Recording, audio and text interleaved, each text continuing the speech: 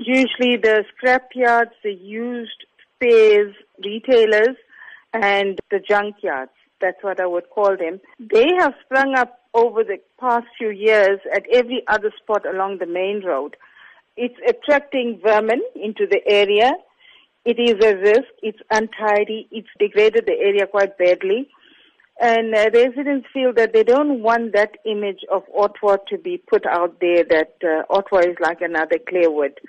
And they are saying they don't want those businesses like that because Ottawa is a one-road village, and the main road is where all these business houses are congregated. Have you tried discussing this with the business owners so as to reach some sort of compromise where they can have their business but operate it under better health and environmental standards? There have been public meetings to which everyone was invited. We did not isolate the business sector as such, but they chose not to attend our meetings. But they did attend the meeting on the 16th of March, and they were very loud in condemning residents, saying the residents are only complaining about the business operation and the scrapyards in Ottawa.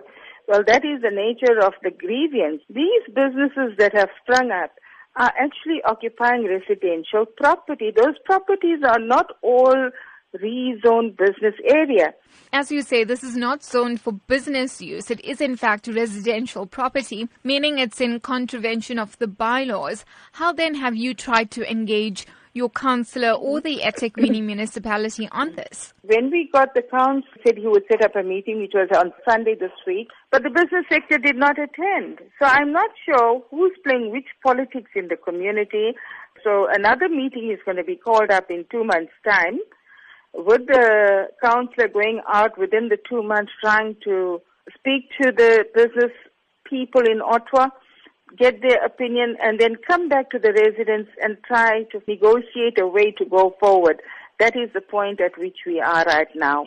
There was, I think, one person at the meeting who says the business is providing employment. We want to see growth. We want to see businesses flourish, but do not transgress. Do not create problems for people living in Ottawa. It's an old community. These businesses operating, they park on the pavements, they block up the roads. We have children walking to school.